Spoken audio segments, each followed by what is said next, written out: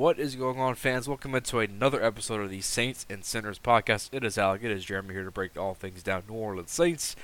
Jeremy, first of all, before we get into this, man, happy holidays. I know it's coming up here. To you, to all the listeners out there, Merry Christmas, happy holidays, happy whatever you celebrate during this time of the year. Because it's that time of the year where we get, we're surrounded by friends, family, loved ones, and we just have a grand old time together. So that is exactly what the Saints did on Sunday as they went and swept the division rival, the hated Atlanta Falcons. They won 21-18. This game started off very quickly as a 14-0. New Orleans, and then in typical Saints fashion, they let the Falcons kind of creep back into this game, and I think probably during the last series Atlanta had, I think we all were kind of waiting for the miraculous, crazy play to happen to where they end up scoring a touchdown instead of going for the field goal, and our hearts were broken once again. But that did not happen, as Ritter threw a ball for Drake London, and Justin Evans kind of knocked it loose. Bradley Roby picked it off in the air. Yep. The Saints went on to win. They're now 5-9 on the season, and in typical NFC South fashion, they're very much in the mix of things in the NFC South. And I know there are tons of people who are not happy this year.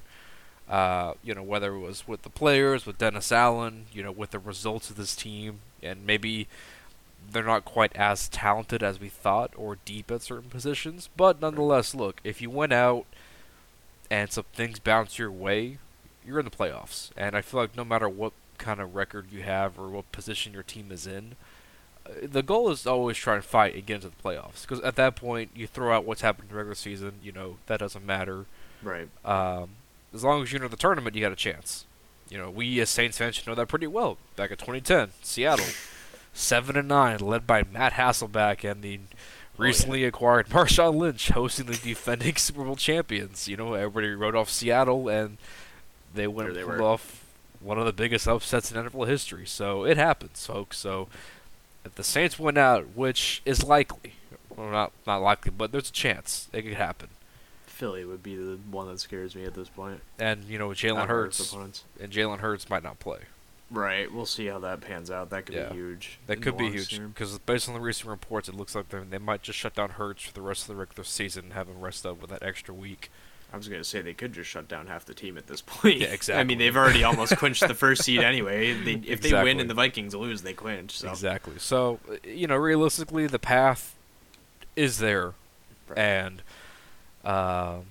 we'll see what happens. Obviously, we'll discuss playoff scenarios and all that, later on. But right now, this game against the Falcons, Jeremy, what's some of your takeaways from the Saints' victory? I mean, they finally got back to the running game, which I think was the main thing. You actually used Taysom Hill on the ground, even though he didn't have any great type of game. He was effective when you needed him, minus the 4th and 1. But we won't talk about that.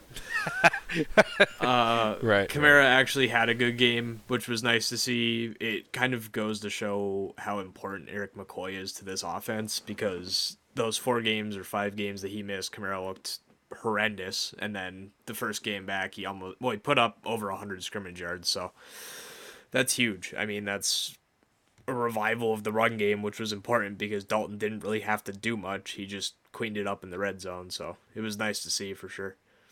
Yeah, and I think the biggest thing, as you just mentioned, the running game, something this team really has lacked the last 4 or 5 weeks. It feels like what you just mentioned. Getting Eric McCoy back was huge because then it allowed you to move Reese back to right guard. You had your starting 5 back out there. Your starting 5 linemen. And look, man, once again, I think Rashid Shaheed is really pounding the table as far as a guy who can make plays for you next year. I think,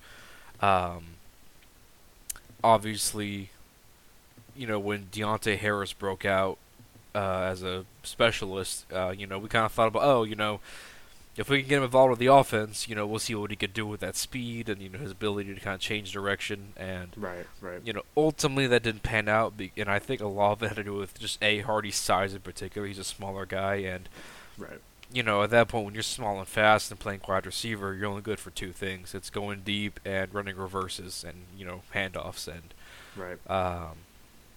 Didn't really work out with Hardy, unfortunately. But now with Hasn't Shaheed, yet, yeah. yeah, with Shaheed, he's a playmaker. Right. It seems like every touchdown he's had this year has been at least 40, 50 yards plus, and Yeah. that's a guy you could build off of. That's a guy you could have as your third or fourth wide receiver to come in and just take the top off of defenses and make plays for you. Exactly. It's nice to see him finally getting integrated in the offense too. Yep. Because those first, let's see, 1, 2, 3, 4, 5 weeks he played, he had under 25% of offensive snaps, and in 4 out of those 5 he had under 15%. So the last 4 games he's had at least 49%, almost 50% or above. He had 71% offensive snaps this week. So it shows that they actually have some sort of trust in him, and they're actually going to start using him over, Kevin White, all the other lower ranking receivers on the depth chart, and that's huge. I mean, that's good going into next season. It means he could get another contract. So Yeah, for sure. I mean, if you kind of look at the way this wide receiver room is built right now, Olave, who has proven himself this year, he could be a wide receiver one in this league. Thomas, we really don't know what's going to happen with him. I think we're both kind of agreeing that it's more likely he sticks around before they move on from him just because of the money, right, and all that. Traquan Smith, who I really like him as a wide receiver 4 because he is such a good run blocker. And, in this offense, whether it was Robert Meacham, whether it was Brandon Coleman, whether it was the guy we talked about in the last one that I'm not going to remember the name of. Hogan? Maybe. Krishawn Hogan. Yeah, that's the one. Yeah, you need a run blocking wide receiver to set the edge and allow your guys to bounce off the outside. And Traquan Smith does that. And, in a pinch, he's nice to have as a wide receiver 4, I feel like. But Shaheed is a guy who can easily become that third guy in this offense. For sure. And it seems like you said, it feels like week by week he's getting more and more involved in this offense. Yeah, it's impressive to see, frankly. We always have that one or two, late draft guys, whether it be picked or not picked, that pan out, and Shaheed was that this year, clearly. Yeah. He's pretty blatantly in the starting lineup at this point, so it's nice to see. It's impressive. I had good expectations for him coming into the year. I kind of expected him to start working into the offense a little bit. I didn't expect it to this degree, frankly. Right. Yeah, I mean, for sure. almost 350 receiving yards on the year, almost, and 2 touchdowns, and then another touchdown rushing. That's just good. I mean, simply put, he catches almost 80% of his passes, so. Yeah, for sure. It's nice. It's nice to see. Yeah, exactly. And I think another guy we got to mention here that's kind of stepped up this year despite the offensive inconsistencies would be Juwan Johnson, the tight end. Yep. I'll plug up stats real quick from the games. 4 catches, 67 yards, 2 touchdowns, averaged almost 17 yards a catch. Two of those were third and longs that he converted. Juwan Johnson. This is a guy coming out of Oregon, was a wide receiver. We changed him to a tight end. Right. And it just feels like year by year he's progressed as a better player overall. This is a guy who gets a lot more involved in the run game as a blocker. He's very physical and hands-on and sets the edge. And again, with the receiver pedigree he already has, using his body and size as a tight end to run routes, and you could do more with a guy like that than a straight out tight receiver, end. right. Yeah, you could do more with a wide receiver who is now a tight end than just a regular tight end, if that makes sense. Right. His catch rate is huge for that too. Exactly. He's never seen more than 25 targets his first 2 years, and he couldn't catch more than 60% of them. Now he's cleared 60% on 55 targets, so he actually has the hands to kind of make plays in the red zone and bring it down instead of dropping it like in previous years, to be frank. Yeah, and this is with Andy Dalton, the quarterback, I might add. That too. Yeah. With it doesn't help anything. Given the situation, he's led the team in touchdowns. That was 7 on the year. Right. And he's a guy, maybe he's not your tight end 1, but he's certainly a guy you can run 2 tight end set with if you he's can a find streamer. Yeah, if you can find that other tight end to complement Juwan Johnson. I think he has something there with Juwan Johnson as a receiving, kind of like how it was Cook and Josh Hill, to where Josh Hill was kind of your more utility, run blocking tight end, but Jared Cook was the vertical threat. Right. you have something there. So those two guys to me really stood out, in a positive way because those are two building pieces I could see. Okay, you have something here with these guys. Right. I think for me, and I think for a lot of people, the one big problem for the Saints this year has been the run defense. And the Falcons, man, they went out and had 231 yards on the ground. Tyler Algier, who's really kind of stepped up this year in the absence of Cordero Patterson for that chunk of the season when he was out. Yeah. 139 yards on the ground, averaged 8.2 yards a carry. Cordell had another 52 on the ground and a touchdown, and then Ritter had 38. So, again, it's something we've talked about this year. We're going to get to it in the second half of this episode with some positional group breakdowns. Obviously, I think the most disappointing group this year, for me at least, has been the rush defense, the defensive line in general, because, maybe this group it's just not as talented as we thought it was. And the depth really hasn't stepped up like we would have expected it to, because this rush defense has not been good this year for the Saints flat out. Yeah, we kind of started off good defending the run. Like, obviously, the week 1 game we got torched because the Falcons have good running backs, but we stopped Fournette. I mean, you gave up quite a bit to McCaffrey. I think we had a good game against Cook, if I can look, but 20 for 76. Okay, maybe not. Maybe they're just worse than I thought they actually were. I know we got torched by Walker on that big run, so I'm not even going to look at that. I think we had a good game against Mixon. But that's mostly just because they threw the ball 300 times. So Yeah. Yeah, 37 pass attempts, 8 for 45 for Mixon. I mean, they've been on and off most of the year. It's like they've had some good games, they've had some bad ones. I miss when we had that defense that was like, you go into every game knowing you weren't giving up 100 on the ground to anyone. And now it's just, shit, how much over 100 are we going to give? Exactly. And this week it was 37 over, so I don't know. I mean, it's going to be bad next week against Nick Chubb and Kareem Hunt. I'm pretty certain it's going to end up with quite a few yards on the ground there.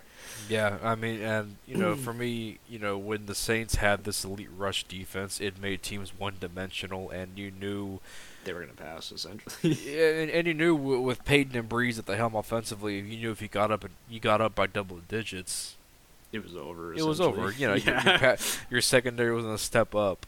Yeah. And it basically made teams one-dimensional. And now it just go up and you're done. You might as well just call it a game and turn it off.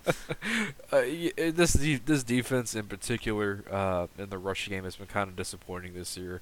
Yeah. And, with so many free agents along the defensive line, Davenport, Onyemata, Tuttle, Passanio, Street. I think all of them essentially, except for Jordan. Everyone except Cam and Peyton Turner. Kind of just makes you wonder, is it maybe time to rebuild this defensive line? And, really I feel like the only two guys that are going to be safe are Cam and Turner. Yeah, I don't think there's any other way to look at it at this point. Right. And, we'll just see what happens. Another guy we got to mention and give a shout-out to is Alontae Taylor. Yeah, he had a decent game. Not phenomenal, but he definitely looked good enough for me not to give a shit. Alontae Taylor is a guy, man. Right. When I'm not being annoyed by you during a game as a DB, then you're doing well. So I'll take it at this point. I want to look at his stats, actually. I was curious, but I looked way too close after the game. Let's see. I just have those pulled up a second ago. Let me see. I have stats on the year. I don't have his individual stats. For the game. I have the game stats here in a second. Let's see.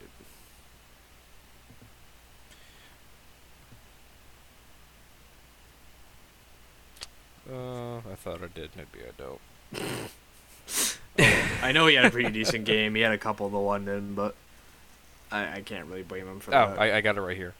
86.7 coverage grade, 9 targets, 3 catches allowed for just 23 yards, 4 forced incompletions, 3 pass breakups, a 42.4 passer rating when targeted. And he had that almost interception. He had a couple almost interceptions. Yeah, he had a couple. He had like 3. One was going to be a pick 6. Yep. And the others, almost intercepted. I feel like he's had a couple of those this year. He's had a couple. He's had a lot of them. Yeah, he's had a lot of almost.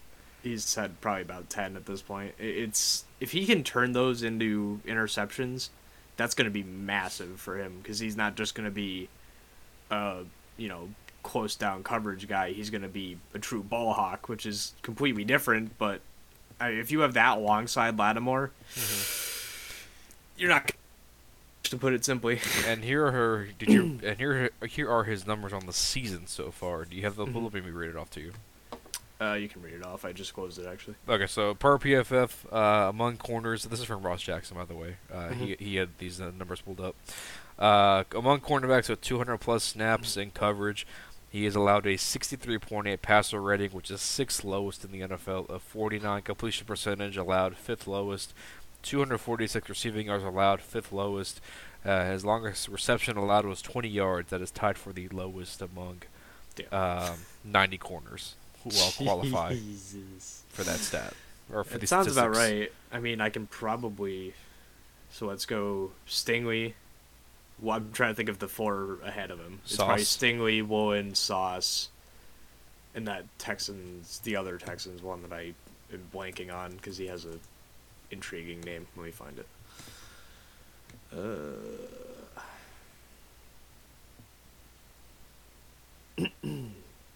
Or not. Why can I not find him? There was another DB on the Texans that's been really good this year, and I cannot remember his name for the life of me. Was it a rookie? Yes. Oh, Petrie. No, that's a safety. Okay, it's K, I think. Texans draft class. Let's find this. That might be easier. Nope. Okay, guess not.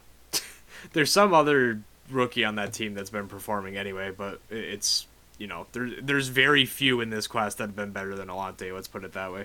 At least the DB. Those very few might be just Stingley and Sauce. And Sauce, pretty much. It might just be and those guys. Woolen's been very good. Oh yeah, Tariq Woolen. Yes. But yeah, it's nice to see that we have rookies because a lot of this team is getting up there in age, you know, 28 plus, 30 plus even. So you need guys that are going to come in and sustain this team long term. And frankly, if you're going to tank in 2023, which I don't know if you should or shouldn't yet, but if you're going to do that and you're going to go, let's just go get Caleb Williams, you're going to have at least some sort of sustained value in young players by then. So yeah, for sure. I mean, look at guys like Alante Taylor, Caden Ellis, assuming you bring him back. Yep. Ruiz, Warner. You know, Adebo, assuming he gets over this sophomore slump. J.E. Olave, Ruiz. I mean, you've got a lot of guys on this roster that are young. It's about 50-50. Yeah. So as long as you can keep them around for another year and get a quarterback and kind of figure out what you're doing with the running back core if you want to, I think there's something in this roster long term at least, which is not something I would have said earlier this year. Right.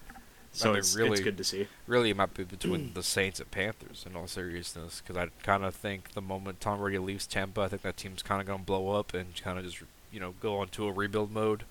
Yeah, we're kind of already doing that this offseason, to be frank. Yep, and then Tom came back. Already blowing it up. Yep. Atlanta. Atlanta's cool and all, but I think Carolina has much better, younger talent right now. Atlanta doesn't have much young talent. I mean, Algier, Terrell, London, Pitts. That's about the extent of it. At least in Carolina, you have, you know, Jeremy Chin, Derek Brown, Brian Burns, DJ Moore. Yep. J.C. Horn, Anuka Mora, the tackle. Yep. DJ Moore. Yep. Oh Who yeah. was the rookie they drafted this year? Cross. Amuka Mora. Or Akeem Akwanu. Yes. So you have young talent. It'll be interesting. You know, the Saints can just find a way to get a quarterback, whether it's a rookie who they think can play right away or a veteran. This roster is still good enough, I think. It's a good enough mixture of old and young guys to compete in the short term, but at the same time, you have young talent for the long term as well. Right. So it's interesting. Any other takeaways from this Falcons game before we dive into some positional breakdowns? Nah, it's about face value with this game. I mean, this game is what it was. First half was us, and then we, after the first two drives, just kind of fell off a map until that second Juwan touchdown. So Yep. you got to figure out why that's happening, I guess, with the offense. Why it's obviously they're scripting the first 2 drives, and once they get beyond that, they're just kind of calling off Hart, which obviously isn't working with Dennis Allen and Pete Carmichael. Yeah. So I don't know if they just need to completely say fuck it and just start writing up new plays or what it is, but they're clearly predictable at this point. You you would think that, but nonetheless, I'll just leave it with this. This Falcons game, like you said, the scoreboard kind of speaks it. You know, this was a game New Orleans had up until pretty much the third quarter when they were up 21-10. Yep. And then Atlanta creeps back. New Orleans almost pulled the New Orleans and, gave this game away. And the defense came through and made a play, which is something we haven't seen a whole lot of this year, the takeaways, the turnovers. So yeah, fortunately, Ritter ran out on that last play. So that was so weird. That one kind of bamboozled me. Yeah, I mean, it bamboozled a lot of people. I don't know if he just didn't know how much time was left on the clock. He probably thought there was a second or 2 left so he could get another shot off. But yeah, that's what I think. I think so. But doesn't look optimal. Regardless, you're 5-9, and your next 3 games are against the Cleveland Browns, who kind of have a lot of issues offensively. I think Nick Chubb their biggest to kill us. their biggest problem is it's kind of weird how you trade Baker Mayfield, but now that Deshaun Watson is back, you're trying to force yourself to be this pass-happy offense, which is not working. Doesn't really work for Cleveland because you have, a dominant line and, arguably the best back duos in the NFL. Right. But you're trying to throw the ball to Deshaun Watson, who hasn't played in 2 years. So, confusing, yes. So, he you have looked that. bad in this last game. I actually didn't look at his stats, but You have 18, that. 28, not bad. And then, Philadelphia, depending what they decide to do with resting guys, you might get lucky. You might play that. You might play Gardner Minshew in the backups, and then you're at home for Carolina, and it very well could be a situation where if you win, you're in. And again, Saints fans, I know it's been a crappy year. It's been a crappy division. It's been crappy, but nonetheless, if you get in the playoffs, hey, who knows what happens? Doesn't matter. You have a home playoff game. It doesn't matter. You have a home playoff game, and you're likely going to host Dallas. Yeah, you're likely going to host Dallas, but nonetheless, you have an opportunity. And who knows? Maybe if the Saints, I think you mentioned it after the Tampa game. You mentioned it was real interesting to see how this team responds these next 4 games. And I think in particular for Dennis Allen's job security, how he responds. And if you go on a run here and win these next 4, and somehow things work out the way they should outside of things you control, and you get in the playoffs, and if you can somehow pull off an upset, then hey, maybe that's just the spark Dennis Allen needed. And this team needed to respond to him. So who knows? I mean, who knows? We'll see what happens.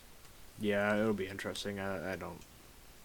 I don't really have an opinion on it yet. We're too early into this. We haven't won. Yeah, exactly. Have we won back-to-back games this year? I'm pretty sure we haven't. I want to say that's probably a big old no, if I had to say. Let's take a look. So we won the Rams game and the Raiders game, which I know for a fact we didn't win back-to-back.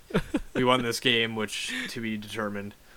We won against the Seahawks and then lost to the Bengals, so no. And then we won against the Falcons and lost to the Bucs. We haven't won back-to-back games. Yeah. So if you're going to go on a run, you got to go on a run now because you can't get behind at this point.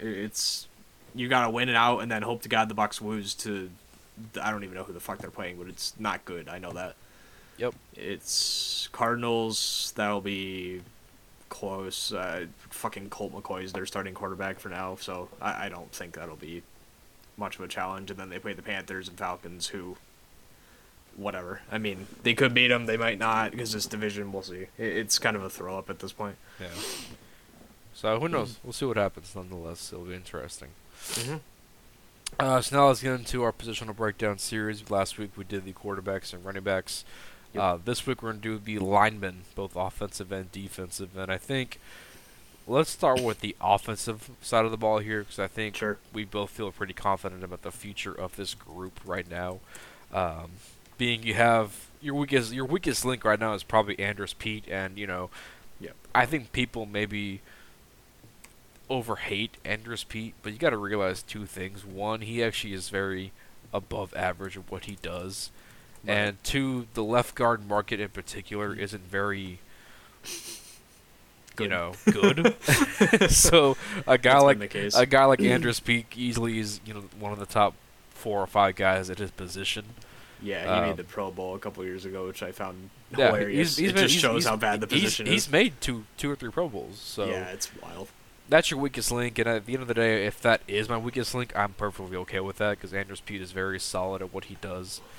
But you have Eric McCoy, Ruiz, Ramczyk, and then potentially next year Trevor Penning. Yeah, I'm curious to see how that goes the rest of the year. He's been pretty damn good this year so far from what I've seen. So Yeah, he finally got some decent snaps last week. He had 44% of snaps, up from 11 and 17 the prior weeks. So they might finally be going, all right, Hurst isn't the guy long term. Let's just start seeing what we have, which is what we've been begging for on this podcast for about 4 weeks now. So that it has. it's he's got 40 snaps played this year, 2 penalties, no sacks allowed. I'll take that all day. I mean, we gotta continue it and just kind of see how he pans out. But you've got your left tackle of the future if he does. So Agreed. it's about that. I think when I look at this offensive line, it's more about adding in the right depth behind it. Oh yeah. For sure. Just because that's something the Saints I think have valued very much so for a long time now, having a swing tackle and then 2 or 3 guys at the interior who can kind of flex in between tackle and center or guard and center. I mean, so yeah, I'm thinking one of those 5th rounders this year is going to be a offensive lineman. yeah, and I think I'm pretty certain of it. And I think they could bring back Calvin Throckmorton. I wouldn't have a problem with that. He's been fine. He's not he's great, been but fine. he's depth. He's been fine when he's been called into. Right. Landon Young's been good too at tackle when he's not good, but he exists on the field when he's been playing at tackle. So yeah, for sure. So I mean, it's gonna be interesting. Are there any guys in the draft maybe that you've kind of seen that maybe I was actually like gonna look at the. Let me take a look real quick. That you would like to talk about? Let's find out. Line 2023. Because again, I just feel like with the offensive line, I feel like that's the easiest position to draft and plug in somebody, or you get them caught up game speed wise a lot quicker than any other position. I feel like because offensive line play, regardless, still feels. Oh no. There's 2 offensive linemen from Ohio State in this class. One Well, found them. And they're both big. Oh no. 168, 359 at tackle and 163, 300. One of those will be on the Saints. I'm pretty certain of it. That would be DeJuan Jones and Luke Weipler, it seems like. My God, 6'8", 359 is enormous, by the way. That's bigger than Penning by a pretty substantial amount, actually. He's a tackle, yeah. And then Luke Weipler, 6'3", 300 at center. That's also pretty damn large for a center, so. I would say one of those 2. Oh, there's actually 3. I forgot Paris Johnson's from OSU, too, so. But he's way up there. He's way outside our range. Good God. 6'8" as a tackle? That just seems unfair. He is massive. I'm trying to see if there's another offensive lineman from OSU. It seems like a lot of their guys are declaring, so let's see. Ooh, BC. They always have good offensive linemen. Oh, there's another one. Guard, Harry Miller. We have 4 offensive linemen from OSU. Yeah, one of those will be on the Saints, I'm pretty certain. I don't know a ton about this offensive line class. I haven't had a chance to look at a lot of these guys. I know Paris Johnson and Peter Skoronski are fucking phenomenal, but outside of that, I haven't had a chance to look yet. Mm-hmm. But, man, 6'8", 359 is huge. That's Penning, but just on steroids, essentially. Hopefully not actually on steroids, but... yeah, I don't know. We'll see. I think down the board, we have 2 5ths. I know that much, so I presume one would be an offensive lineman. Shit, maybe even a 4th. Yeah. So, I don't know. It's... I think we're set... not long term, because you have Ramczyk, who eventually will be replaceable, but that will be for another good 5-6 years, I would assume. So, I'm pretty confident in who you have there. They look good enough where it's just... you need the quarterback that knows how to play behind them, because Dalton and Jameis clearly don't. Jameis just takes the sacks because he's standing there for a long time, and Dalton just doesn't have the mobility. So I don't know. It's solid enough where it's not really a position of need at this point, but getting depth is huge. Yeah, for sure. And I just feel like with the Saints, they always, take depth. That's something they take very, seriously. Just because Andrews Pete is always good to miss a couple games throughout the season. For sure. Um, and now you lost McCoy for a stretch, and You lost Rab for a stretch, I think, too. yeah. So it'll be interesting. The Saints always, with Doug Marrone and with Zach Strief, I trust that offensive line to always be good to go no matter what. Right. I'll go ahead. I was going to say, I think Throckmorton had interest at the trade deadline thinking about it. I can't remember who, but a couple people were interested in our offensive line depth. Like, Yeah. they said word for word depth. So I'll be curious to see if we can actually get him back this offseason. Because if we don't, I know for a fact they'll draft someone. It's just that simple at this point. Yeah, for sure. And I mean, the offensive line free agent class is kind of, meh. I haven't looked at it, It's actually. not a very deep class if we're needing starters, but thankfully the Saints don't really need starters. It's more of a fill into what we might lose, as far as backups go. But it's not a very deep class. It doesn't look very good. It's a bunch of aging veterans and. God, we're gonna sign Cam Irving, aren't we? Because he's in division, older tackle. Oh God. So I always look for the guys in division because we always do that. We always sign people from the division. Caleb McGarry, yeah. Oh, yeah. There's not a lot of great tackles in this class. Yeah, They all kind of got locked up last year. Yep. So again, and thankfully the Saints are really in the market for starters, so it's just a bunch of backups. Which, hey, I'm cool with that. So let's now shift over to the defensive line group. I know that's a group obviously. I think we both agree could use some updating, if you will. Yes. The defensive tackle group, some of the big free agents include Fletcher Cox, Jerome Hargrave, Dalvin Tomlinson, David Onyemata, obviously he's a free agent.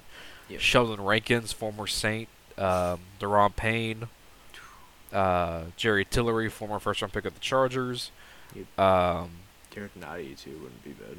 Nottie from the Chiefs, Tyquan Lewis from the Colts, Yep. Shy Tuttle.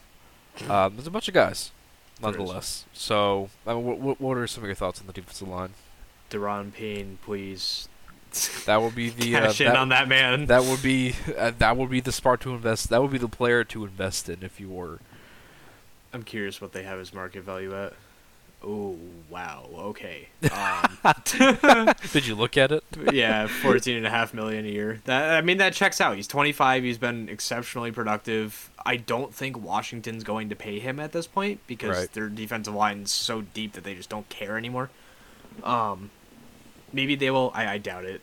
I would hope that you can get him. I don't think that you will, considering that price tag. But man, he's pretty blatantly the best one to invest in this class. Not necessarily the best right now, but if you're going to invest in a guy, it's him. Because he's the one that's most clearly the youngest and the best for his age. So, obviously, I'd say Cox is probably better at this moment, but... That's if your window's open, like, right now to compete. Right. And Javon Hargrave, too. He's also been very good this year, but... Yeah, you're definitely looking to get 2 defensive tackles this year because we've been saying it for the last, 4 years. Well, since Sheldon Rankins left, essentially. But you don't have that guy. Like, Onyemata probably shouldn't be your defensive tackle 1 that you're relying on. He should probably be the 2. So, I don't really know. I would presume and hope that they just get tackle because defensive tackle is probably the more pressing need at the moment. Yeah. Because you have Cam Jordan and you have Peyton Turner, which, sure, Turner's played like 2 minutes in the last 2 years, but at the same time, he also showed that he was talented and you want to give him time. So, yeah. I don't know. We've seen Cam play on the inside a couple times throughout his career. I mean, right. I don't think you want to at this age, no, but it's not definitely at this stage. He's going to be an end. possible that he rotates. Yeah. End is not as good necessarily. Like, you've got the top guys. You've got Robert Quinn, who's phenomenal. You've got J.J. Watt, who's phenomenal. Robert Quinn's been really off this year, actually. Wow. He went into reserve a few weeks ago for the Eagles. Did he? Yes. I do remember that. That's Yes. right. Yep. Because they signed, was it Sue? Yeah. Watt's been good. He's older. I don't think he's going to get paid a ton. He'll get paid, but there's not a lot of guys that are like, yeah, I want him. It's just kind of names at this point. Right. Also Tyson this. Alualu. I think one name maybe you'll take a look at. Maybe a guy you could kind of alternate between keeping him on the outside and the inside. Yep. Former top pick back in 2017, Solomon Thomas. From the Jets, who, he's been solid when he's played. I think he got injured early on this year for the Jets. Yeah, I think so. But that's a guy who has played on the inside before. Between his time in New York and with the Raiders. Right. So that would be a guy, maybe a tweaker. If you want somebody to play in between. That could be somebody. I do think the Saints maybe need to try and bring back Street. He's been an okay rotational piece. Yeah. He's quality enough where I don't think you want to let him go unless it's some sort of big deal. Right. Well, Thomas. Samson Ebukam's been really good this year, which I did not anticipate. 12 games, 10 quarterback hits, 5 sacks, forced fumble. That's not bad at all. He's younger. I mean, not young, but he's 27. Let's take a look at his advanced stats real quick, because I have not been watching the 49ers. But it's just, again... Aside from when they dogged us. It kind of like the offensive line group, it's kind of, unless you're in need of a quality starter, which the Saints, that one or maybe both end tackle could use one. Right. This would be the market maybe you want to invest a little more money in and try and lock up a Deron Payne type player, but then maybe you go out and nab a couple, a Solomon Thomas or a Dante Fowler-esque free agent where it's not going to cost you an arm and a leg. Right. I'm just looking. And Bucam's actually been pretty good this year. Because let me see, what do they have Marcus Davenport's market value listed? That's actually, I was going to look at that because I know it's going to be pretty high. It's going to be like 12 or 13 probably. $23.2 million is what they're averaging. 23? What the fuck? They're saying his market value is 4 years, $93 million. Yeah, he can go. See ya. I'm all set. I just really... Because here's the thing, right? Here's the funny thing about that. So you're telling me...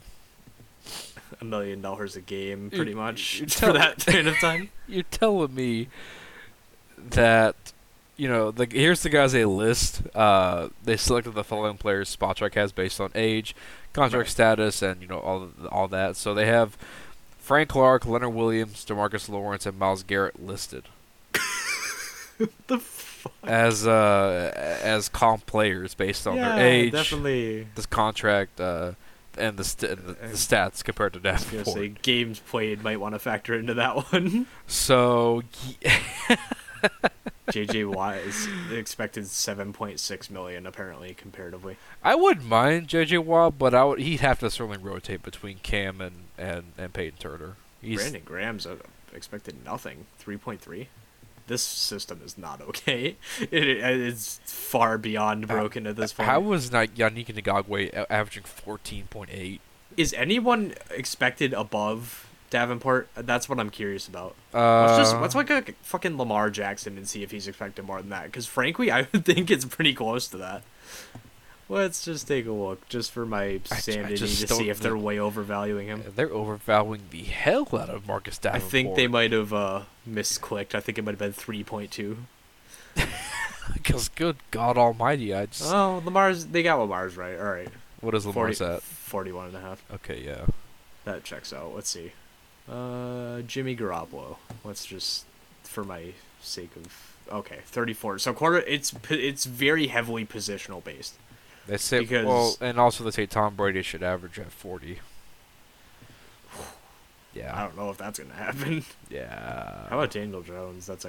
Daniel Jones is expected about the same amount. That tells you all you need to know about this system. Yep. It's literally just positional based and age based. Yep. Good Lord, because they're saying Geno needs to average 36. So I'm just not going to listen to Spotrac if that's what we're doing here. Yeah, no, that's not acceptable. I'm only using this website for who is available. That's what I need to know. Okay, good to know. But so, are there any guys in the draft that maybe you will, be looking at? Haven't done a whole lot of work, but you have some names you could throw out there at the least. Let's take a look-see. Another position I haven't looked. I know Gervon Dexter is one that's going to be way up there, but I'm very high on him. Let's see. Well, Will Anderson, obviously, we're not going to get. Miles Murphy, probably not. We can get Will Anderson. Yeah, we'll just trade ask our whole team. We'll just ask the Lions to give us that third ask overall pick. nicely. Yeah, we'll be like Dan Campbell. We gave you this job, so it's time to cash in that favor. I know Brian Brzee is supposed to be really good. He's way up there though. Actually, I would not hate if this team brought back Sheldon Rankins. I wouldn't hate that. Yeah. Oh God. Big defensive lineman, defensive edge from OSU. We're good. Sounds about right. I think Zach we have Harrison, 272, 6'6". Yep, we're done. No, Gervon Dexter, I would really like to get. I watched him quite a bit this year. He looked very good. I mean, compared to everyone else in this class. Mm-hmm. BJ Ojolari is probably going to go way up there. I don't even know if he committed or not committed. Declared yet. Let's see. Jared Verse, why are you so low on this list? There's a lot of LSU guys. Well, not a lot, but a couple. A lot of Michigan dudes. I mean, I don't know this class exceptionally well, aside from the top couple of guys in Anderson, Gervon, eventually, Miles Murphy, Brzee. But I would say there's enough talent down the board where it's like it looks like you could probably get someone quality in the third round. I would say second round, you're probably looking at quarterback, depending on who falls. Like Hendon Hooker, I would say, is probably your top choice, hope, right? Yeah. And Jaron Hall, I'd say later down the board. But running back and defensive line need to be essentially the focus of your other picks. Yep. Because it looks like they're strong enough class where you might as well just say fuck it and grab a bunch of them, and one of them will pan out. I don't know. It's intriguing to say the least. Because I just feel like for the most part, you're probably set offensive line wise outside of depth. Right. You're probably maybe okay at wide receiver if you wanted to invest maybe a second or a You third. could grab one, I wouldn't hate it. Right. Tight end, depending what they want to do in free agency. I think they need to bring somebody to complement Juwan Johnson, but okay. Yep. Linebacker, assuming you bring back Caden Ellis, you're fine. Right. And you have DeMarco Jackson coming back off the injury. Right, And exactly. secondary, at the moment, you're okay. Yeah. This receiver class is not phenomenal anyway, so I don't really. You could bring in a just free agent. avoiding it. Yeah. But yeah. like, there's a couple guys, but it's like, I don't know. I don't think you're necessarily going, yeah, this is the class where we get a receiver. It's very polar opposite to last year, where you're probably not going to get a quality receiver outside the top probably 5 of them. So. Right. So I think for me, it's just like you said, running back and then defensive line are probably the 2 biggest concerns I have for this team right now. Yeah. I would say safety you could also look at. I don't know if it's something you're like really pushing for, but you need a guy long term because May is getting older and he didn't really look that good this year. He looked fine, and then Tyran's also getting older and he's been what he's been. No, but I think at least with Tyron, I've seen a vision for Tyron Matthew. Right. Marcus May, he looks like he's just kind of been there. Christian Gonzalez is coming out of this class. Oregon fanboy moment. There's a lot of SEC DBs in this class, to put it simply. Kawhi Ringo, Malachi Moore, Brian Branch, Clark Phillips. Oh, no, not Clark Phillips. He's Utah. Eli Ricks. Yeah, there's a lot of DBs that are SEC this year. That's going to be probably where people are going to be drafting. There's not a lot of safeties, though. Brandon Joseph, I've heard he's pretty good. Jordan Battle, I've heard is pretty good. Huh. Yeah, I don't know. Oh, God. Cornerback out of OSU. Drafted. If they're just an OSU guy, an automatic draft. No questions If I asked. see OSU, I just automatically presume he's on the draft board. Ronnie Hickman, drafted. There's 2 OSU safeties in this class, so one of them will be on the Saints. That's a fact. That's a fact. Good times. And then there's a bunch of LSU players that we won't draft, so I won't even look at them. Or maybe Dennis Allen will draft them, even though it'll be overdrafting and they won't be worth it. But yeah, sounds interesting. I just kind of think we're in agreement to that back and a running back and the defensive line might be the two biggest groups of need for the Saints going into the offseason. See, the last 2 drafts have been really nice because I just don't care what position we draft because there's holes everywhere almost. So it's like, so quarterback, running back, I wouldn't mind a tight end, offensive line depth, defensive line, anything. Tight end, I just mentioned. Receiver, you could use another one. Linebackers, probably the one position you wouldn't want to go to, so I'm sure they'll draft 4. DBs, you could use another corner deep down the board, and you could use a safety. So it's at the point where I'm just like, draft who you want, and we'll figure it out. Yeah. Or everyone was like knocking the Alante pick when it happened, and that's what gives me confidence going into this draft because so they know what they at least know what they're doing. Yeah. So sure. I'm not gonna freak out about any pick. I'm actually gonna look into it before I say anything. Right. I think for me, I'm more interested in free agency only because the cap is gonna keep on growing. So the Saints once again will have to maneuver the cap to get under. But once they do get under, I'm kind of wondering is this going to be a team that decides to go all in on a certain player, like a Deron Payne, type, right. Or are they going to try and play it safe and sign some low budget guys at the same time, make the most of what they have in the draft? So it'll be interesting to see what kind of approach. Because last year they went all in with Tyrann Mathieu, with Jarvis Landry, Marcus May, and we saw how that kind of worked out. So we'll see. The cap space is actually expected to go up about $15 million this upcoming season, nice. Which would be massive because that puts us at 50 over, I think, because we're at 66 right now. So. Oh, it's chump change. Yeah, it's just we've been restructure 4 contracts and you're good. We've been under 100. We've been. I was gonna say we'll probably have 100 by the time we restructure everyone. I think last year was 70. So now 50. Chump change. Yeah, we could do that, no problem. Restructure a couple dudes, and you got $400 million. Exactly. So, again, it'll be interesting. We'll see how this plays out. But, Suns just got sold. Hey, how about that? GG. Selling franchise to billionaire mortgage lender Matt Ishbia. Well, he's got to be better. He's got to be better than the current regime because it was. That's not saying much. It's pretty bad. It was pretty bad in Phoenix for a long time. Oh yeah, pretty bad. Oh, but we'll see. So next week we're gonna do what? Receivers and tight ends, probably. Yeah. Yeah. So it'll be lots of fun, and then again we'll see what happens Sunday against Cleveland. It'll be an interesting one, nonetheless. And we'll see if the hope stays alive. So Nick Chubb is going to demolish us. I'm certain of it. Now Actually, it'll probably be Dearness Johnson. It's never the one we expect. So you say that, but again, the Browns have morphed into a pass-happy offense, and I mean, Chubb had 100 last week, and he had like 21 carries. Let's see. This is the first time we've had a solid game in like a month. Stats. Let's just take a quick peeky. Yeah, so he had 21 for 99. He didn't have a good game against the Bengals, but then he had 17 for 80, 26 for 116. That's about when Watson started. So he's had 3 good games. The Bengals one was very bad. That's the one where they were just trying to force the ball down the fucking lanes. Yup. So we'll see. So until then, folks, this is Alec. This is Jeremy. We're signing off on the Saints and Sinners podcast. And until next time, we'll see you guys then. See you, everyone.